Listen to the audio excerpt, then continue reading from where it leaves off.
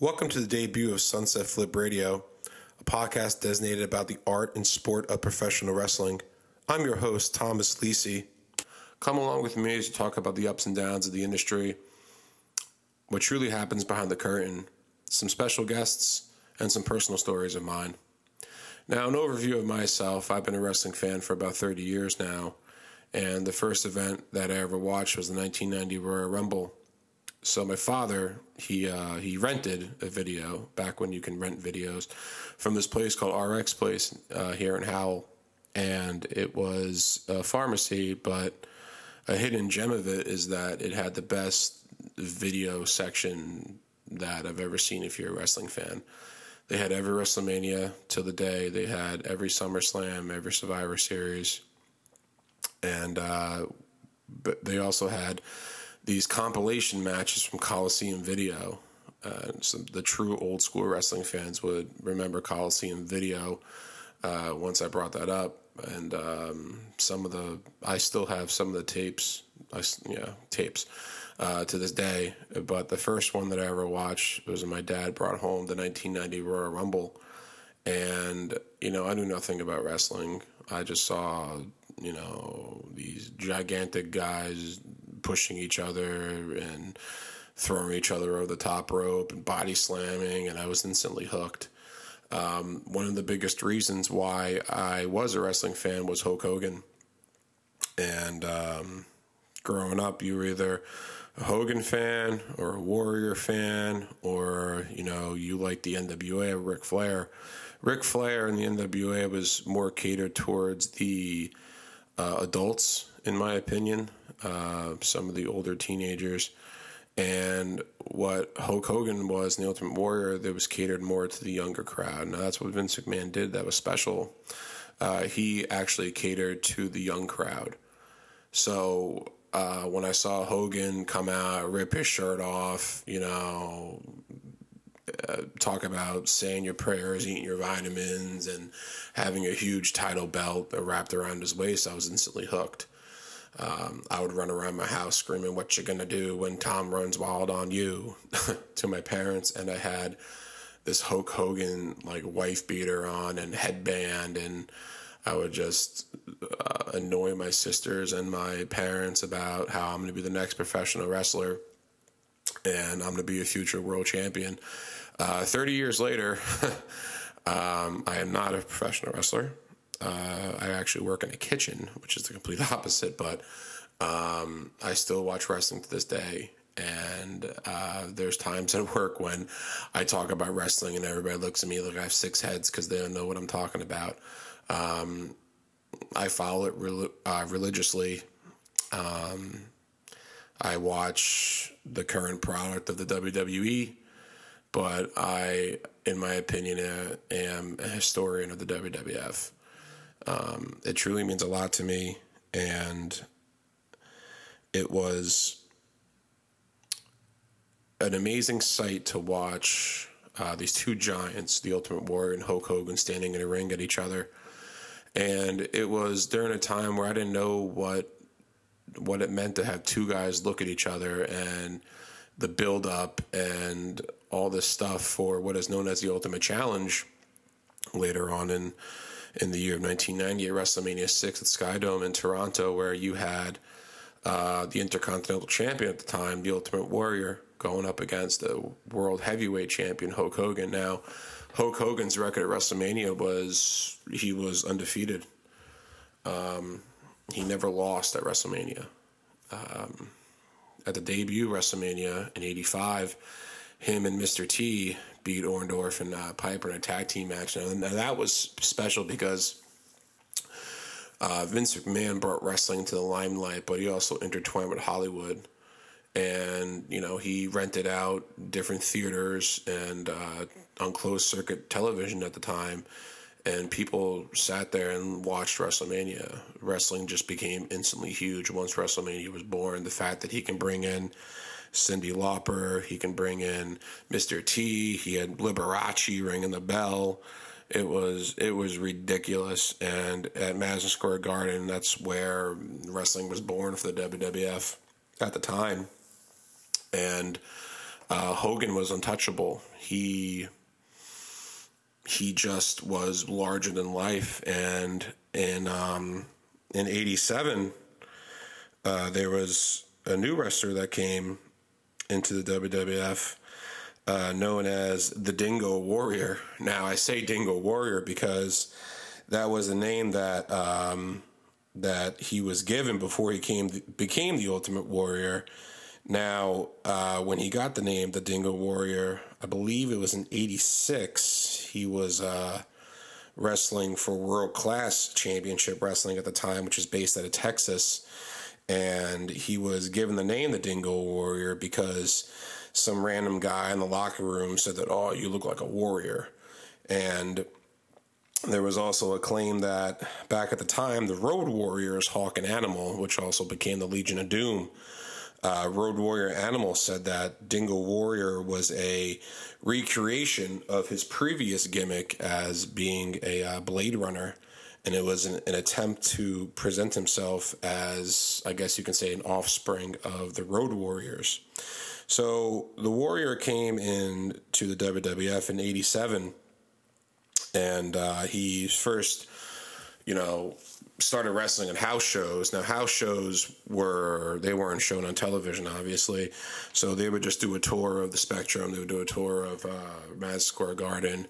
They would just go up and down the East Coast, and he would start wrestling some jobbers, Barry Horowitz, Iron Mike Sharp, just some random ass wrestlers that just to get practice before he made his television debut as the Ultimate Warrior. So they changed his name from the Dingo Warrior to the Ultimate Warrior. Now, the name Dingo Warrior would not exist today. It's a horrible gimmick. In today's wrestling, it's all about the gimmick. And if you have a good gimmick, you have the crowd behind you, and you kind of have McMahon's attention, you're going to become a champion. So back in '87, he was also known for his high energy ring entrances. He would race through the ring at full speed, blowing up the ring, shaking the ropes violently up and down. And he was also known for his distinctive pattern of his face paint that he had on. He always wore different colors, bright colors. So when he actually got his first debut on a feud in '88 before WrestleMania 4, where he faced off against Hercules Hernandez. And leading up to that match, there's a clip on YouTube of him and Hercules. He used to come in with this huge chain wrapped around his neck. Aaron was just swinging around, managed by the Weasel, Bobby the Brain Heenan. And what was so special about this is they had a tug of war over the chain, and the chain snapped. And at that time, that was just the description of how strong the Warrior was, how the presence of him shaking the ropes and the presence of him sprinting to the ring gave him this energy to break a chain in half. Now, when you're watching this, the young age of 5 or 6 years old, it just instantly hooks you that there's this huge giant of a man that can break a metal chain in half, not knowing that the chain was fake and all this stuff. So that's what McMahon did. He brought the eyes of the young crowd into wrestling with some of these small little feats of strength, and the Warrior was a large part of it. So he made his debut on a pay-per-view of WrestleMania 4, where he was victorious over Hercules at the time. And a little bit after that, less than a year that he debuted on WWF television, at the time you had the Honky Tonk Man, who was a famous, in some people's opinions, the greatest intercontinental champion of that time. Now, he gave himself that moniker because most of his matches ended in countouts and disqualifications, where he would never actually lose the belt.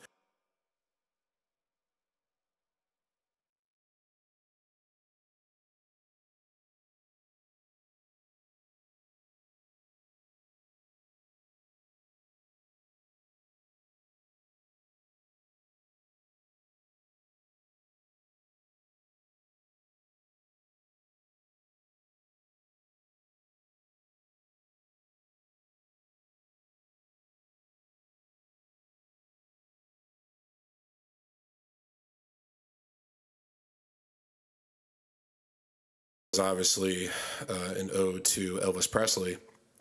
So he had this huge bedazzled, zip up on, and I remember him, trying to shake the sleeves off as the Ultimate Warrior squashed him in 30 seconds. And it was a changing of the guard that Ultimate Warrior was the Intercontinental Champion. And when he became an Intercontinental Champion, it was kind of interesting because not many people knew who he was on television. He would give these promos where he would just start rambling on about some random ass stuff. Like, I couldn't even tell you. He was talking about giants and gods and pillars and, the demons that would be calling his name and his little warriors following him to freedom. I don't know what the hell it meant, but it got to the point where Mean Gene Okerlund would introduce him and he would run off the set because he was terrified of the guy. Because he would just snort and just come up with these random ass promos, which was, if you look at to this day, every promo that's on YouTube with the Warrior, the title is "Look at this wrestler that's high on cocaine," because he probably was doing coke at the time, and along with injecting himself with a shit ton of steroids. But we'll talk about that a little bit later on. So he's starting this feud with Rick Rude. Now, Rick Rude was the ladies' man, the first coming of Val Venus, I guess you can say. That's an Attitude Era throwback right there. But one of the first interactions with them two is when they had this pose down at Royal Rumble '89. Now, it was just, they did a pose down just so the Warrior can get some support from the crowd, and they basically judged the contest. But obviously, anytime you have a heel and a face in a ring together, at that time you're gonna have all the cheers are going for the face. So Rude attacked Warrior. I remember choking him with a steel bar because if you look at it, Warrior bent the steel bar in half. And just these random feats of strength that the Warrior would do. And for me, growing up, I just thought shock and awe. But it all succumbed to a match at WrestleMania 5 where you saw Rick Rude pin the Warrior with help from Bobby Heenan, and it was just a changing of the guard for a little bit because they wanted to promote the next pay-per-view, which is SummerSlam, where Warrior would come and take it back. Now, after becoming the Intercontinental Champion for the second time, he kind of got the crowd on his side almost as much as Hogan did at the time. So what Vince McMahon decided to do was in 1990 receive a push as the next main eventer, successor to Hulk Hogan, who remained the biggest star in wrestling throughout the 80s.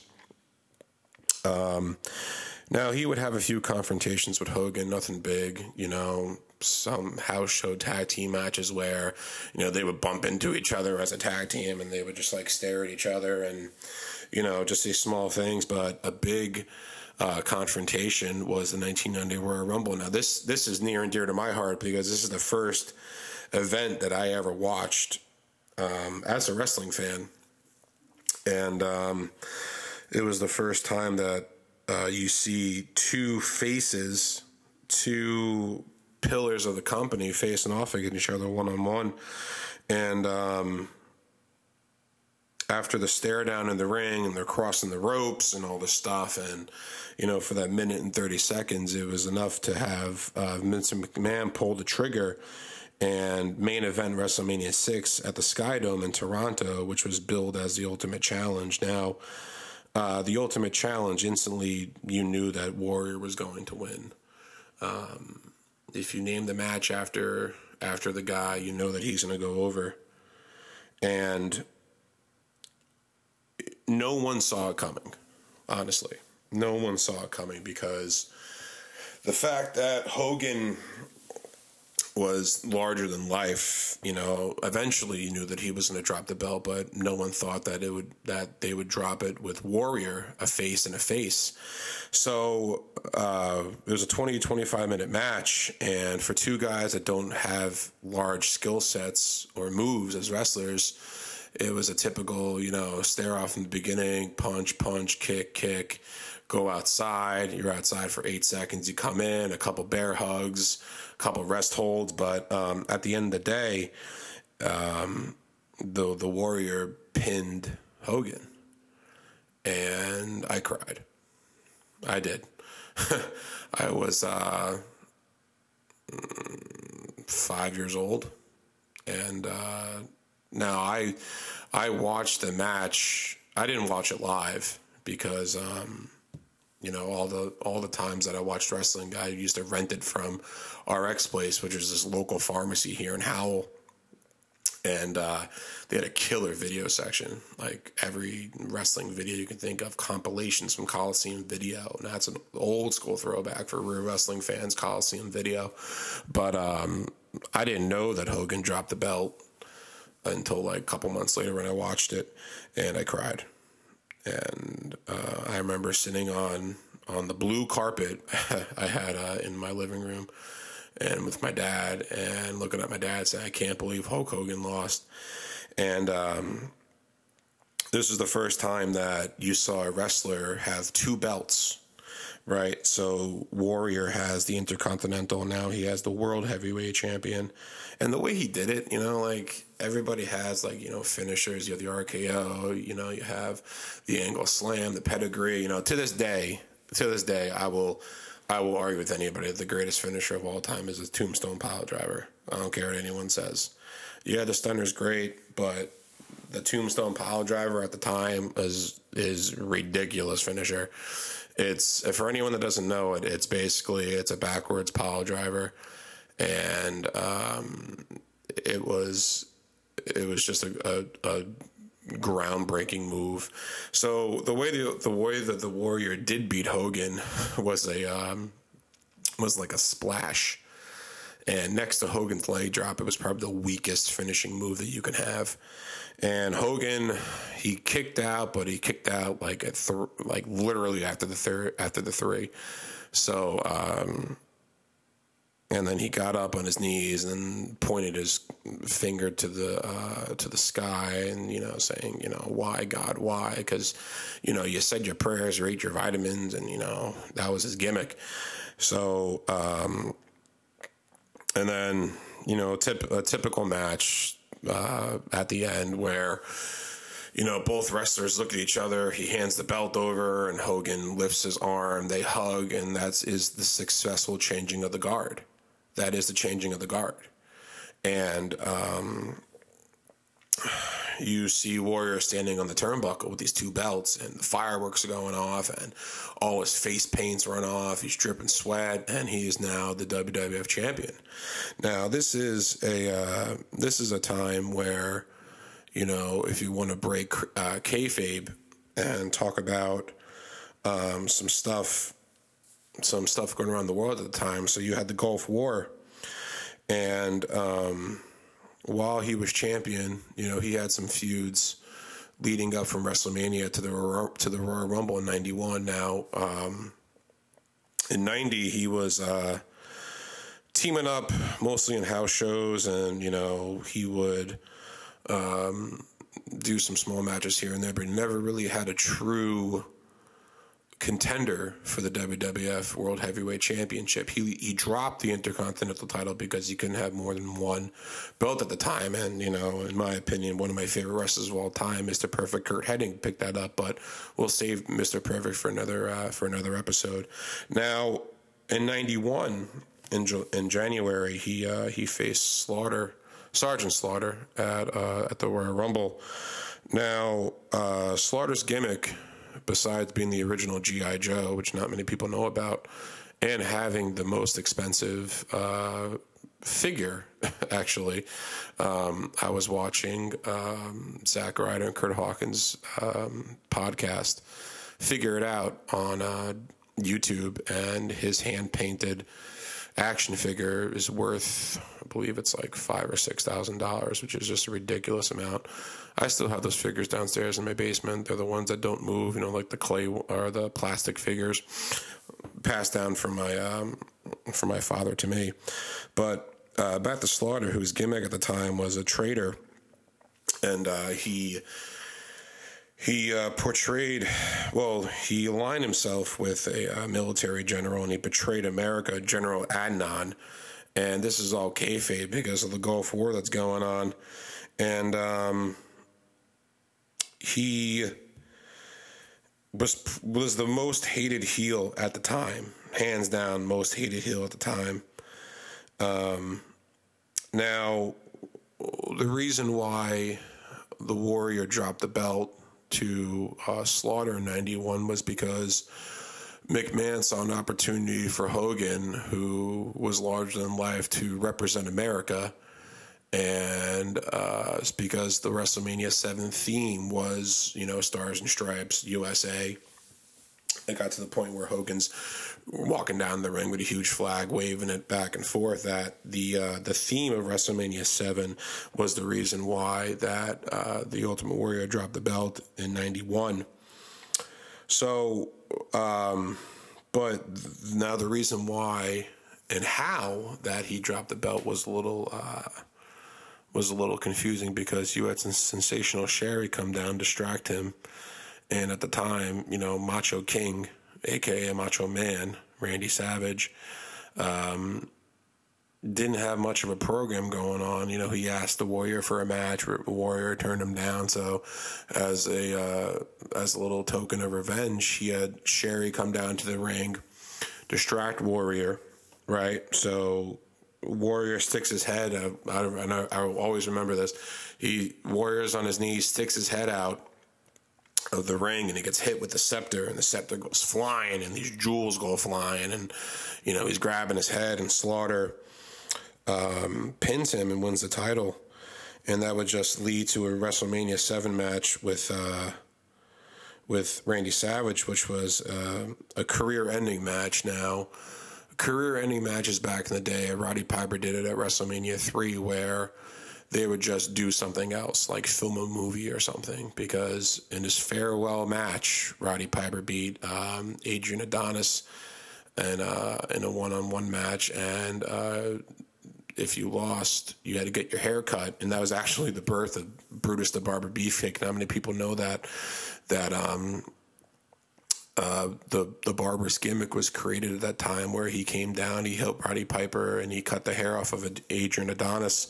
So this was just a little stepping stone. Even though Savage lost that match, he would come back eventually again and become a champion and wrestle in WCW. So it really wasn't a career-ending match. It was just a gimmick match that McMahon created just to get some more views on SummerSlam. So, at this time, the Warrior, he was a little confused about where he was in wrestling. He didn't have any much programs going on and all this stuff. So what he did was he basically told McMahon to shove it. In 91. He wrote a letter to McMahon saying, I want $550,000 for a new deal, or I'm not wrestling. So basically, there was gossip from wrestlers saying that he was very unprofessional to work with. He was stiff. He wouldn't sell a lot of moves because his gimmick was to be full of energy and shake the ropes, and he only did have a small set of moves. So he didn't have a good reputation with the guys from the back, because no one really wanted to wrestle him or have a program with him, simply because he was very unprofessional. So he also was jealous of Hogan. He definitely was jealous of Hogan, because Hogan was still, not even as a champion, Hogan was still the biggest wrestler. So he wanted to make more than Hogan and to show Hogan that he can carry the company. And He signed the letter, actually, whatever your decision is, I can and I will live with it. Till then, I will remain home with one who cares. So he had a large set of balls to put the ball in McMahon's court. And it was different because no wrestler at the time did that. Vince McMahon was just the orchestra, and he just orchestrated this great company, and no one actually wanted to stand up to him face to face. So what the WWF did was they actually agreed, which is very shocking, to pay him that much money for the next WrestleMania, which was WrestleMania 8. And they gave him a higher royalty rate, and they also made the promise, which was kind of odd at the time, that no one would make more money on pay-per-views than the Warrior. And McMahon only did that because at the time, early 92, 93, Hogan was leaving. He was leaving. He was going to Hollywood. He was filming different movies, but Hogan was gone. So the only reason why that McMahon gave him that money is because he knew that his asset, the white whale, the one that was holding up the company, was gone. And so McMahon, total schemer.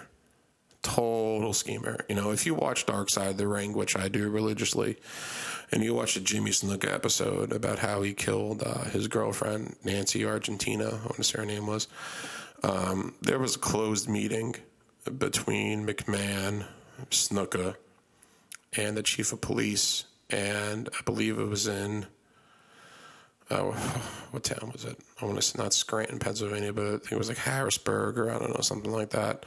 Someplace in Pennsylvania where they found Nancy Argentina dead. But if you watch the episode, you see that McMahon had a closed meeting and came in with a briefcase. And after the meeting was done, which was not on the record, by the way, there was no transcripts of the meeting. It was the only meeting with Snuka and the authorities that had no transcripts.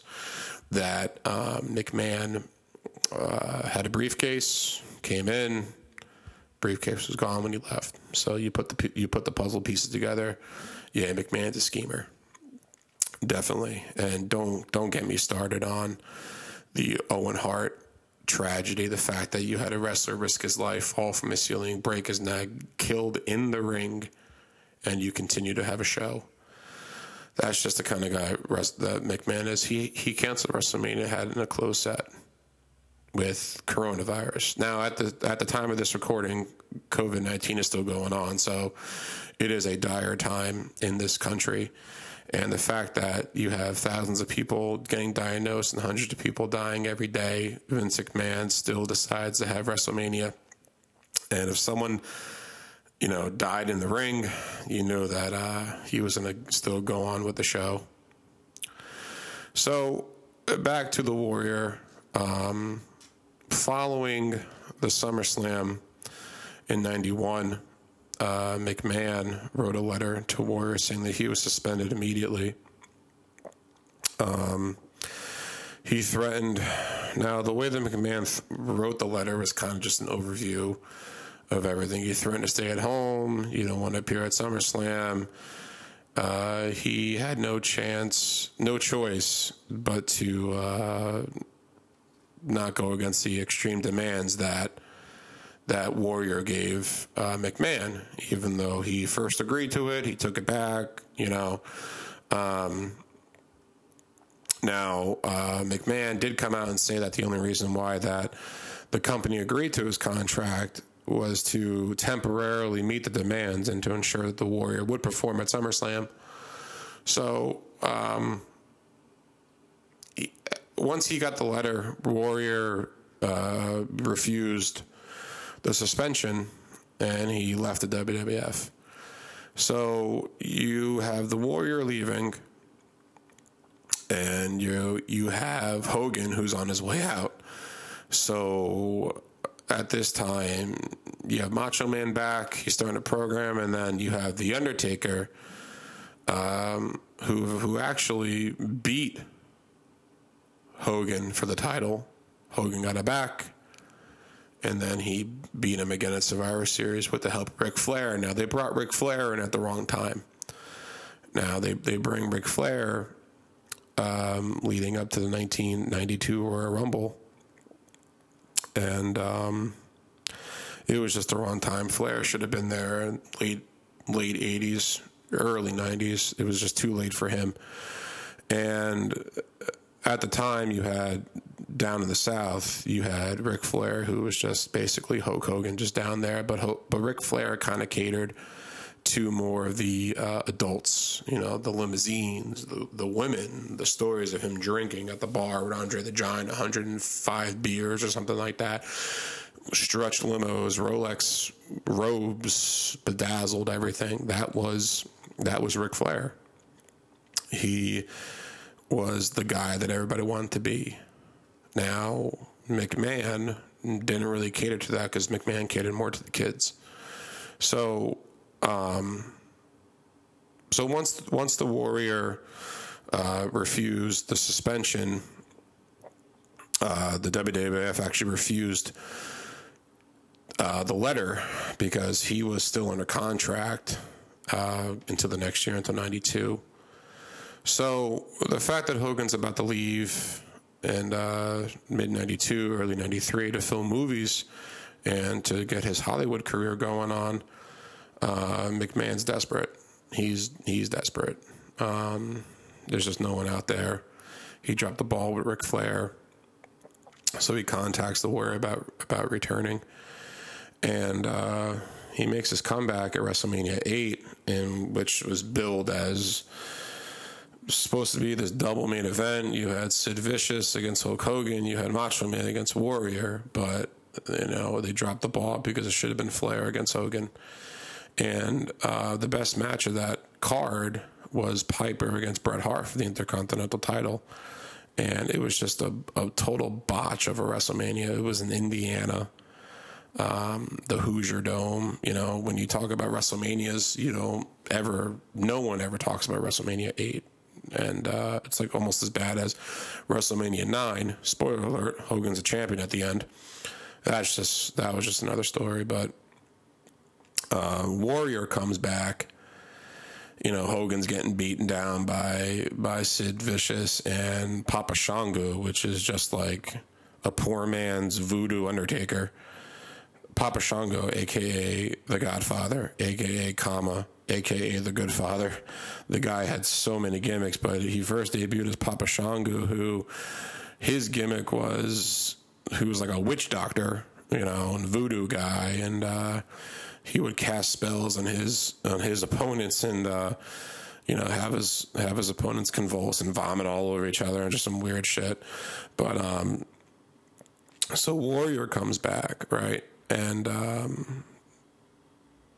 he makes the save and saves Hogan, and WrestleMania ends with them two in the ring again and shaking hands and hugging and everything. But what turns out is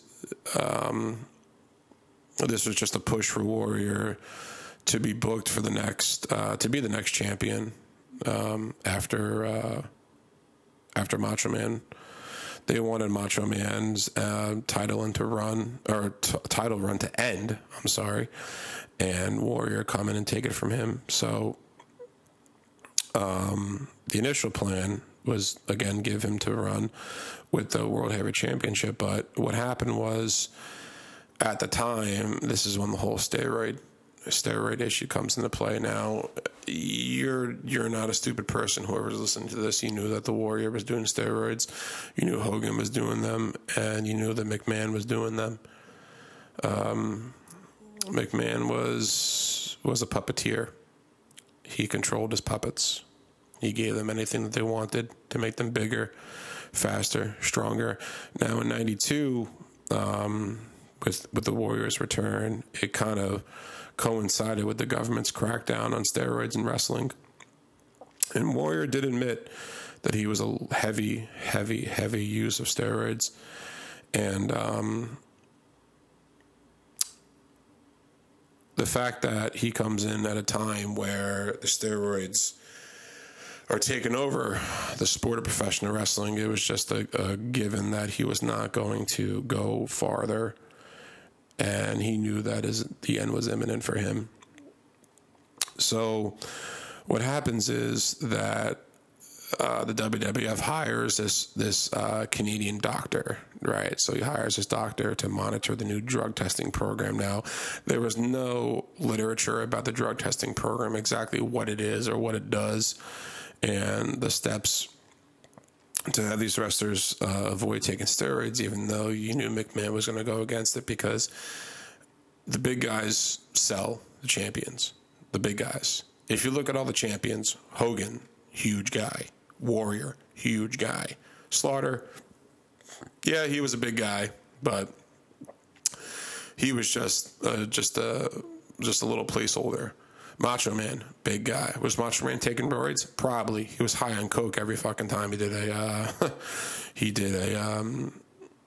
promo. You know, to this day, I mean, Macho Man had the greatest promos of time, whether it was the cream of the crop, history beckons the Macho Man. You know what I mean? It was just ridiculous promos, but McMahon went for the big guy, and to be big, you gotta take steroids. So the WWF did hire the doctor with the new drug testing program. Again, no literature on it, and Warrior did fail a drug test, and he was ultimately suspended, and he came back. Once he came back, he skipped dates, and he left the company. 92, gone. So this state of wrestling, 92, Hogan, gone. Warrior, gone. So there wasn't really a large name out there. You had Macho Man, you had Bret Hart. You know, you bring Razor Ramon, he comes in. You know, but he's a heel at the time, and, you know, it's kind of a lull in the WWF because you don't have a real superstar with the two juggernauts of Hogan and Warrior going away. But so this leads to Warrior taking some time off. Now, he comes back, right? 4 years later, 96, no reason why to come back. Now, the funny thing is that there's a little urban legend out there that the original Ultimate Warrior was not the same Ultimate Warrior that came back at WrestleMania 8 to save Hogan.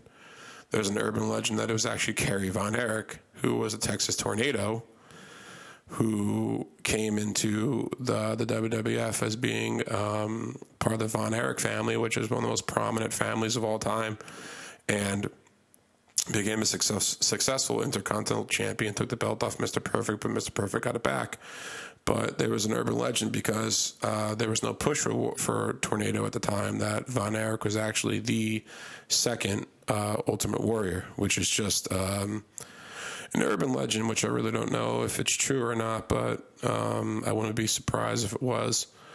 So 96 comes, and, you know, Warrior returns to the WWF, and he wrestled Hunter Hearst Helmsley, which is Triple H, you know, WrestleMania 12.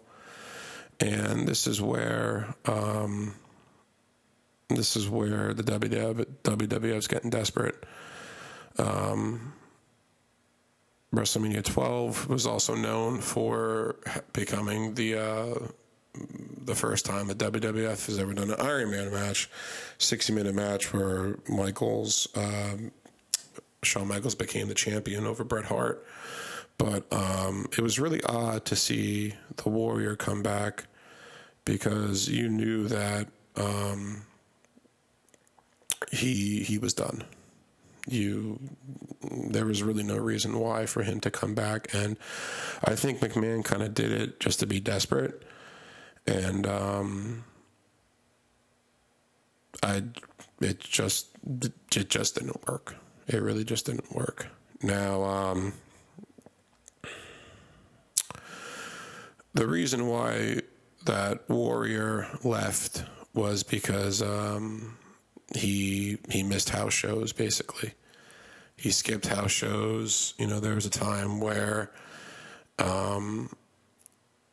allegedly his father passed away. That was the reason why he missed some of the house shows to grieve the death of his father. But McMahon came out and said that he hasn't seen his father in 10 years. He didn't care much for him, so why would he miss some of these house shows? See, that's how ruthless Vince was. Vince didn't give a shit. He didn't care. He knew if you were lying or not.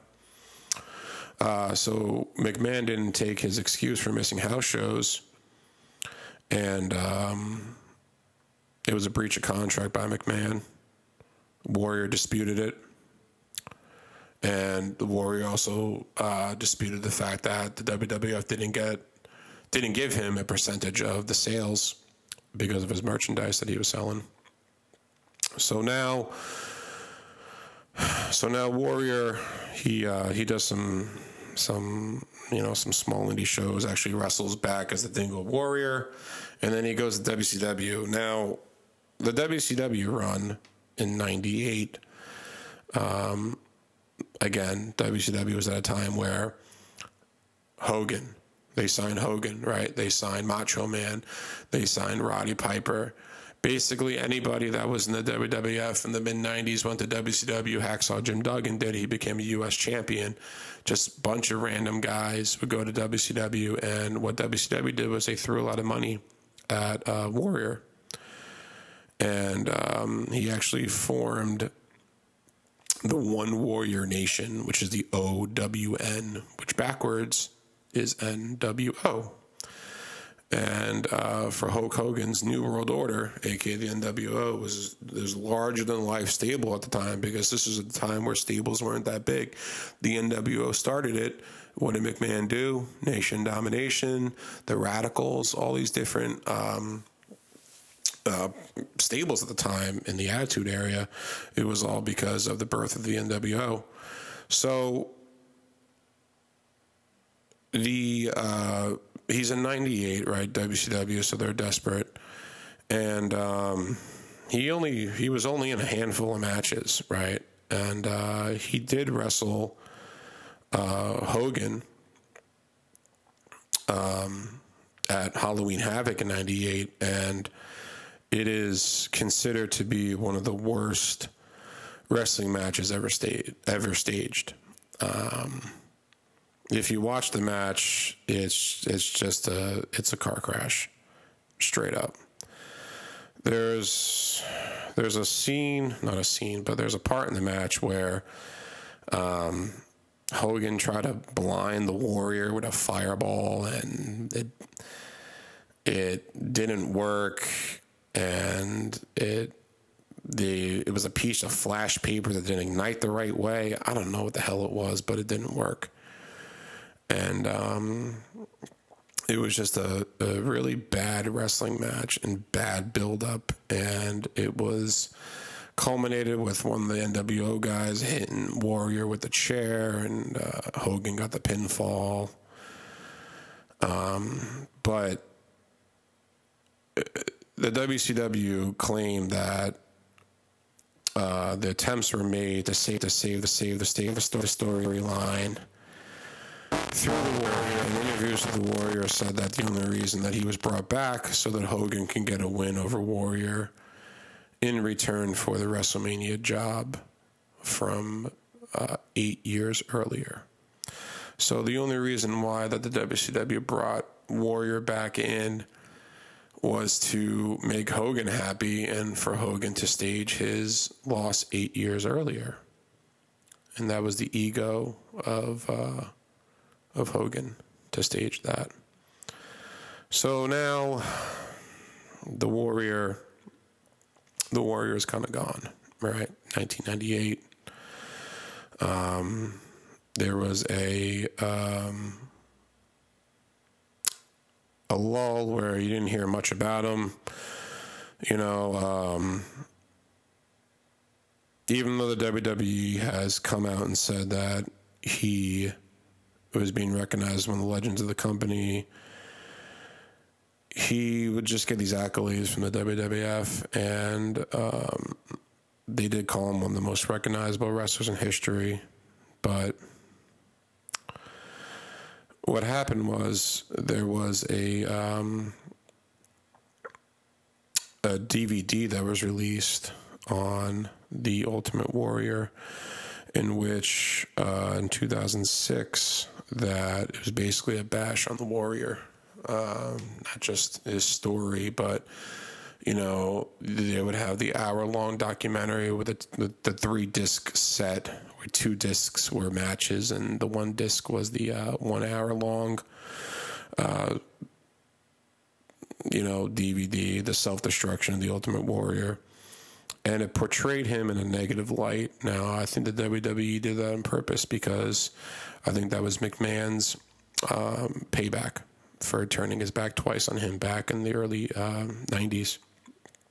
And it was basically a botch fest of wrestlers saying how hard he was to work with, and why he shouldn't have been champion, and how he used the WWE just to try to get popularity in Hollywood and all this stuff. But he was a bitter man in bad terms. He had bad terms with McMahon and Hogan, and, you know, Hogan even said, you know, you give him the belt, and right away the revenue went down because he took it off me. And that could be Hogan's ego. Yeah. But Hogan was telling the truth. He just wasn't a top champion. Could have been the steroids? Yes. Could have been trauma? Yes. Could have been the fact that he did growth hormones to try to be bigger? Yeah, but, you know, in my opinion, I'm on the record saying I don't think the Ultimate Warrior was a great wrestler. I was never a fan. He brought nothing to the table. His matches were weak. He was just a personality to gain money. He didn't touch wrestling fans, true wrestling fans, as much as Hogan did, as much as Stone Cold did, because he couldn't carry an interview. He couldn't carry himself in the ring. And so 7 years later, I think what McMahon wanted to do for his legacy was to induct him into the Hall of Fame. So Warrior gets inducted to the Hall of Fame,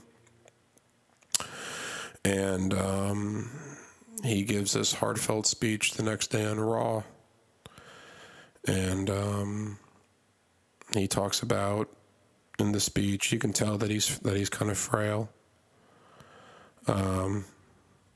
You can tell that, you know, he's excessively sweating. You know, he doesn't look good. And the day after WrestleMania 30, while on Raw, he gives this speech about how, you know, the Warrior legacy will always live on, and how all the fans will respect the Ultimate Warrior and until the day he dies. And he died the next day.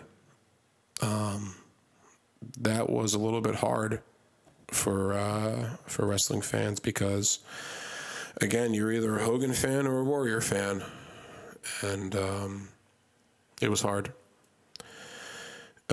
He died the next day, and he was 54 years old. And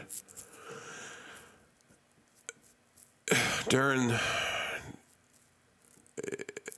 you have guys like Rick Rude, you have guys like Mr. Perfect, Big Boss Man, you know, Earthquake, Warrior, all these guys that died too soon, and they died mostly of heart attacks and stress on the body, and that was a big result of the steroids that he took. And after the autopsy, he did die of a heart attack. But His legacy still does live on.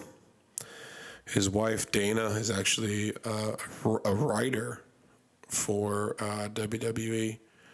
And during the Hall of Fame from 2014 on, they created the Warrior Award. And that is for people who exhibited strength and perseverance and courage and compassion that embodies the spirit of the Ultimate Warrior. So the fact that the WWE, named an award for Warrior, it's just a clusterfuck. It really is. You don't get it. The whole aura of the Ultimate Warrior was just ruined by Vince McMahon. It was so confusing. It was up and down, hot and cold. He never really embraced the character of the Warrior because he was pulled in so many different directions by McMahon. Becoming champion, dropping the belt. Becoming Intercontinental Champion, dropping the belt. He was probably one of the most undecisive characters in WWF history because based on his small skill set, he really didn't have much. And he was taken advantage of. So that was the rise and fall of the Ultimate Warrior, episode 1, the debut episode for Sunset Flip Radio. Thank you for listening. And tune on in for the next episode. Be posted next week. Thank you. Signing off.